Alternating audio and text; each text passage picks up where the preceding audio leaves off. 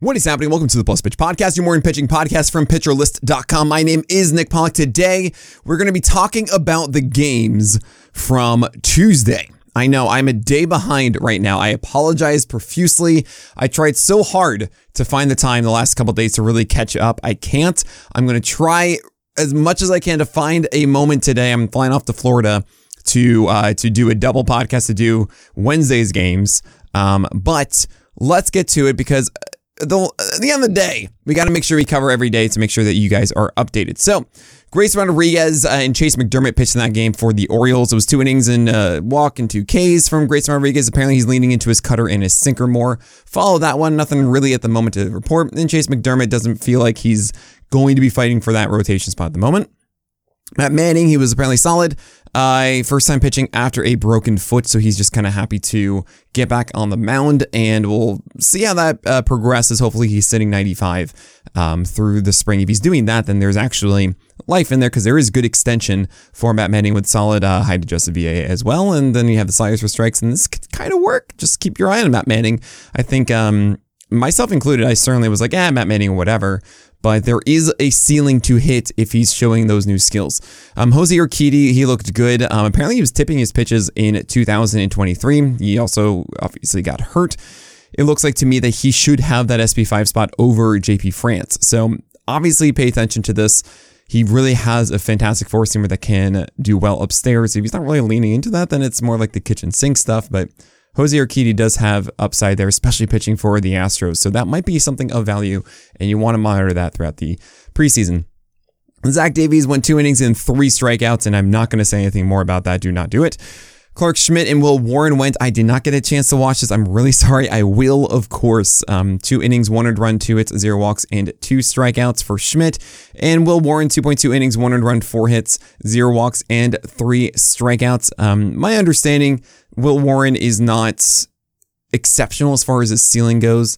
I'm excited to see how Clark Schmidt handled his cutter and to see if he's really in command of it. I think that Clark Schmidt is a very underrated player in your 15-teamers just because he's going to go every 5 days for a winning ball club, and he's solid. He's not going to have like a 4.5 ERA. Sure, he's not probably going to have like a 3. He's not the highest ceiling guy, but getting production every 5 days, like, yeah, that's going to be fine with me. I mean, yes, he needs to figure out lefties a bit, but he's got righties in check, and maybe there is something with that new cutter.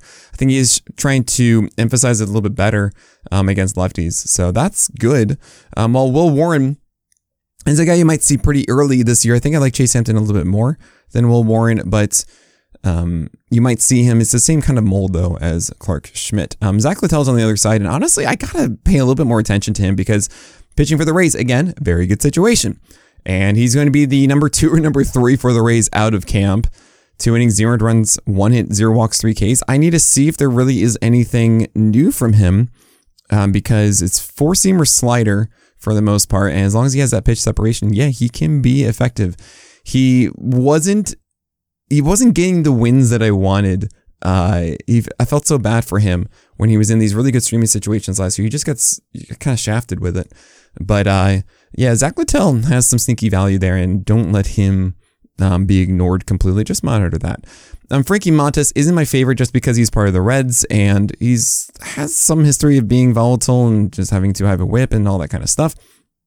2 innings of 2 strikeouts. He had 96, and that's really what we wanted to see because he was 94 in those games at the end of the year last year for the Yankees. I was a little worried that he wasn't going to be healthy yet, but his splitter was fine.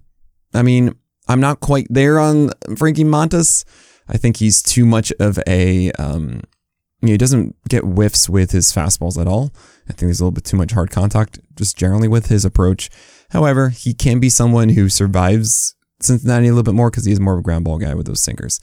Just something to think about with Montas. I'm not really in on this. Connor Phillips showed up. Hey, 2 innings, 1 walk, and 2 Ks. He's a fun one. But then again, being in Cincinnati, he's not good, and I wouldn't say that he has exceptional command. Kyle Hendricks existed okay. Daniel Lynch, nothing to report there. JP Sears has had 2 clean innings with 2 strikeouts. He's apparently working on a sinker. That's kind of interesting. I feel like just his overall command is a bigger deal. Just get those 4-seamers located upstairs because that's where they thrive. George Kirby was rocked for I believe 4 earned runs in 1.1 innings. Don't really care. Same with Eduardo Rodriguez. He was pummeled for 4 earned runs and 4 hits and 2 walks and 2 Ks. He led 2 home runs. It happens. It's the beginning of spring. These are not the extremes of things that we really care about at the moment. So let's just kind of move on. From those, Jordan Hicks, 1.2 innings of 2 earned runs, 1 hit, 4 Ks, apparently sitting mid-90s as opposed to the upper 90s to 100. But that's not really a surprise considering he's going into the rotation now. He wants to make sure that he has the stamina to last and everything. So that's okay. And pay attention to Jordan Hicks. Let's just kind of see how the rest of the repertoire fills out throughout the preseason. We didn't have, of course, StatCast data with that. And all these guys I mentioned so far, save for Eduardo, are not StatCast data. So that I'll start with Cutter Crawford. We'll be watching Garrett Crochet, 1.2 innings of 2 hits and 0 walks and 2 Ks. That's cool. He's apparently making his arsenal a little bit wider. And obviously so, he's trying to make it into the rotation. I'm very curious to watch him and to really see the data on Crochet, because hopefully he's better than what we've seen before. Bobby Miller, 2 innings of 1 earned run. Yeah, sure. Like, he's fine. It's just cool. Gavin Stone, 1.2 innings of 1 earned run, 1 walk, and 2 Ks. There's been a lot of discussion about him recently. Been, oh man, well, let's redeem him. Let's get back into it. And I gotta say, I mean, there's some just generic conversation of, hey, we were kind of in on Stone before, and then he had a bad 2023, so now everyone's out, and like maybe he's just a better pitcher now, and we totally forgot about him. For me, it was a lesson of like, oh right, he was the last the straw that broke the camel's back of me understanding, right, changeup focused prospects are not as good as 4-seamer focused or really just breaking ball focused. Changeup is the worst one of the lot. And unless Gavin Stone has something else, and I don't really know yet, I need to get data and everything like that, then I am not going to buy into it. It's that simple.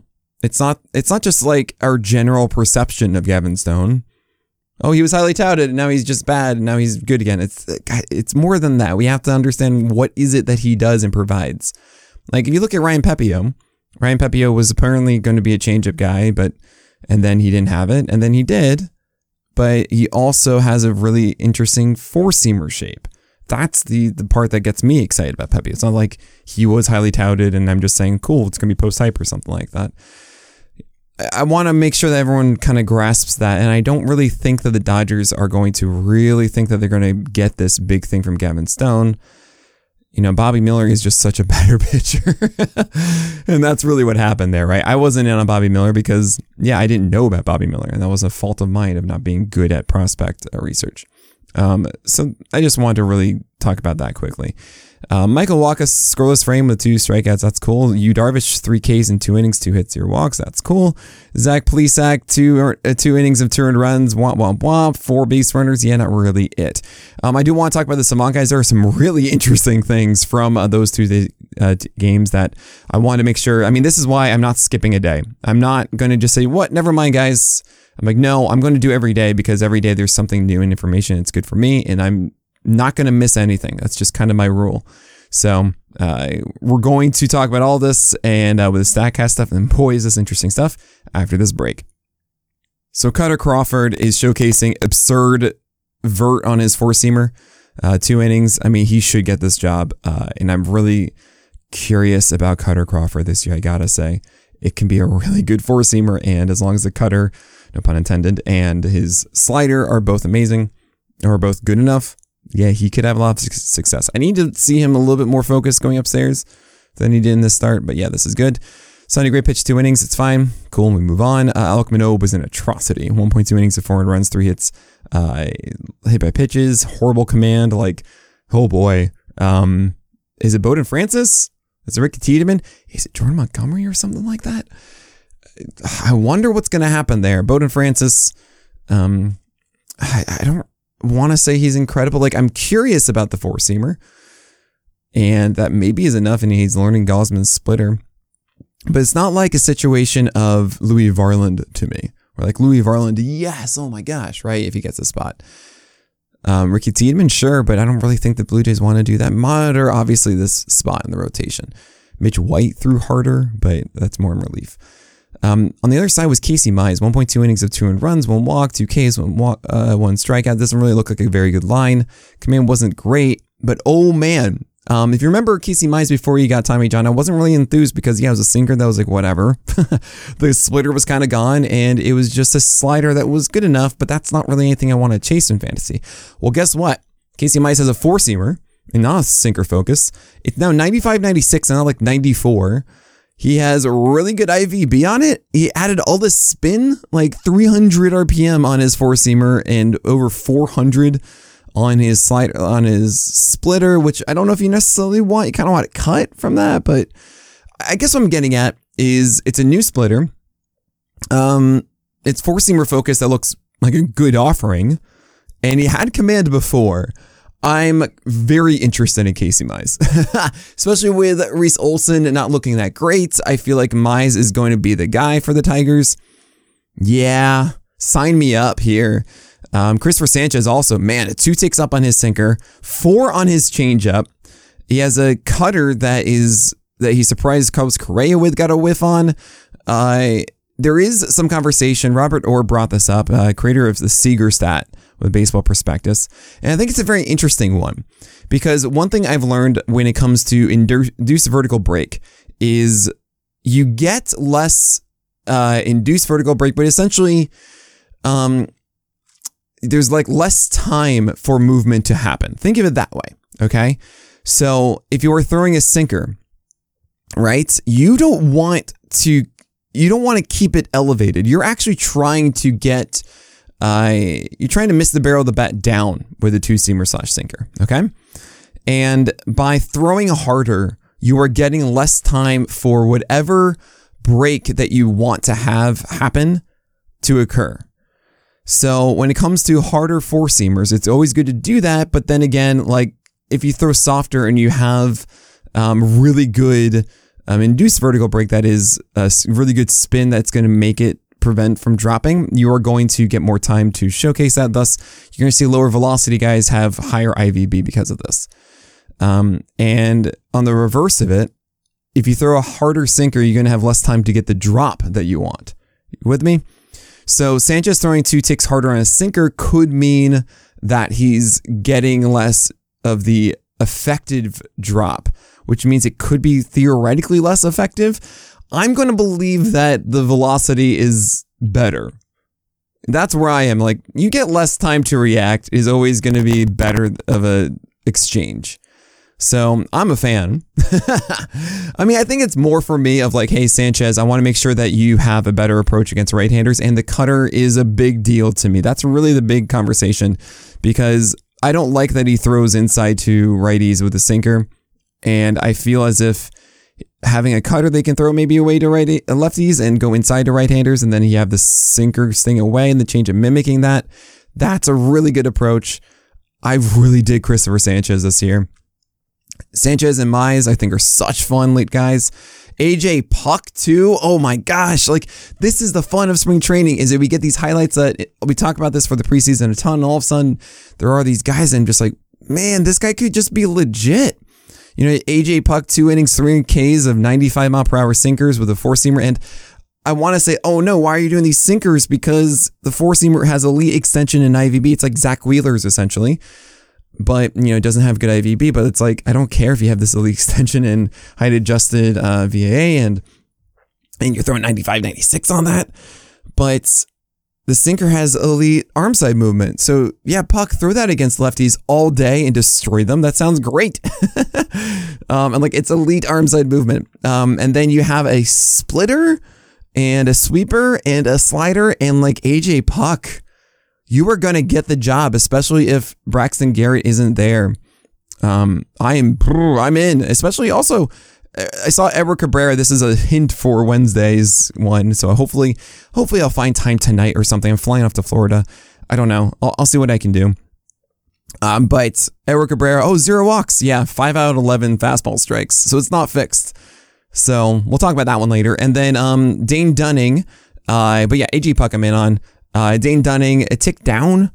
He was adding a 4-seamer that is kind of close to being good, but maybe it isn't. Like, it's better IVB on it, but I don't know. we'll see there. Also, Jack Leiter went at 96 miles per hour. That's cool. But Bruce Bochy's told him that he's not going to be a part of the squad out of camp, but he wants to throw him out there to showcase, hey, you belong. And that's pretty cool. So I love that we got StatCast data for Leiter, and it was high four-seamer intent with cutters for strikes and curveballs down. Like, yes. So I'm very much circling Jack Leiter for like May 1st or something like that. I want to see more of him, of course. And then last but not least, Chris Sale sitting 95 for Atlanta, elevating those four-seamers, 2 innings of 4Ks. Yeah, sign me up. I'm in. But that is it for today. Thank you guys so much for dealing with all this. And my name is Nick Pollock, and may your BABIPs be low and your strikeouts high.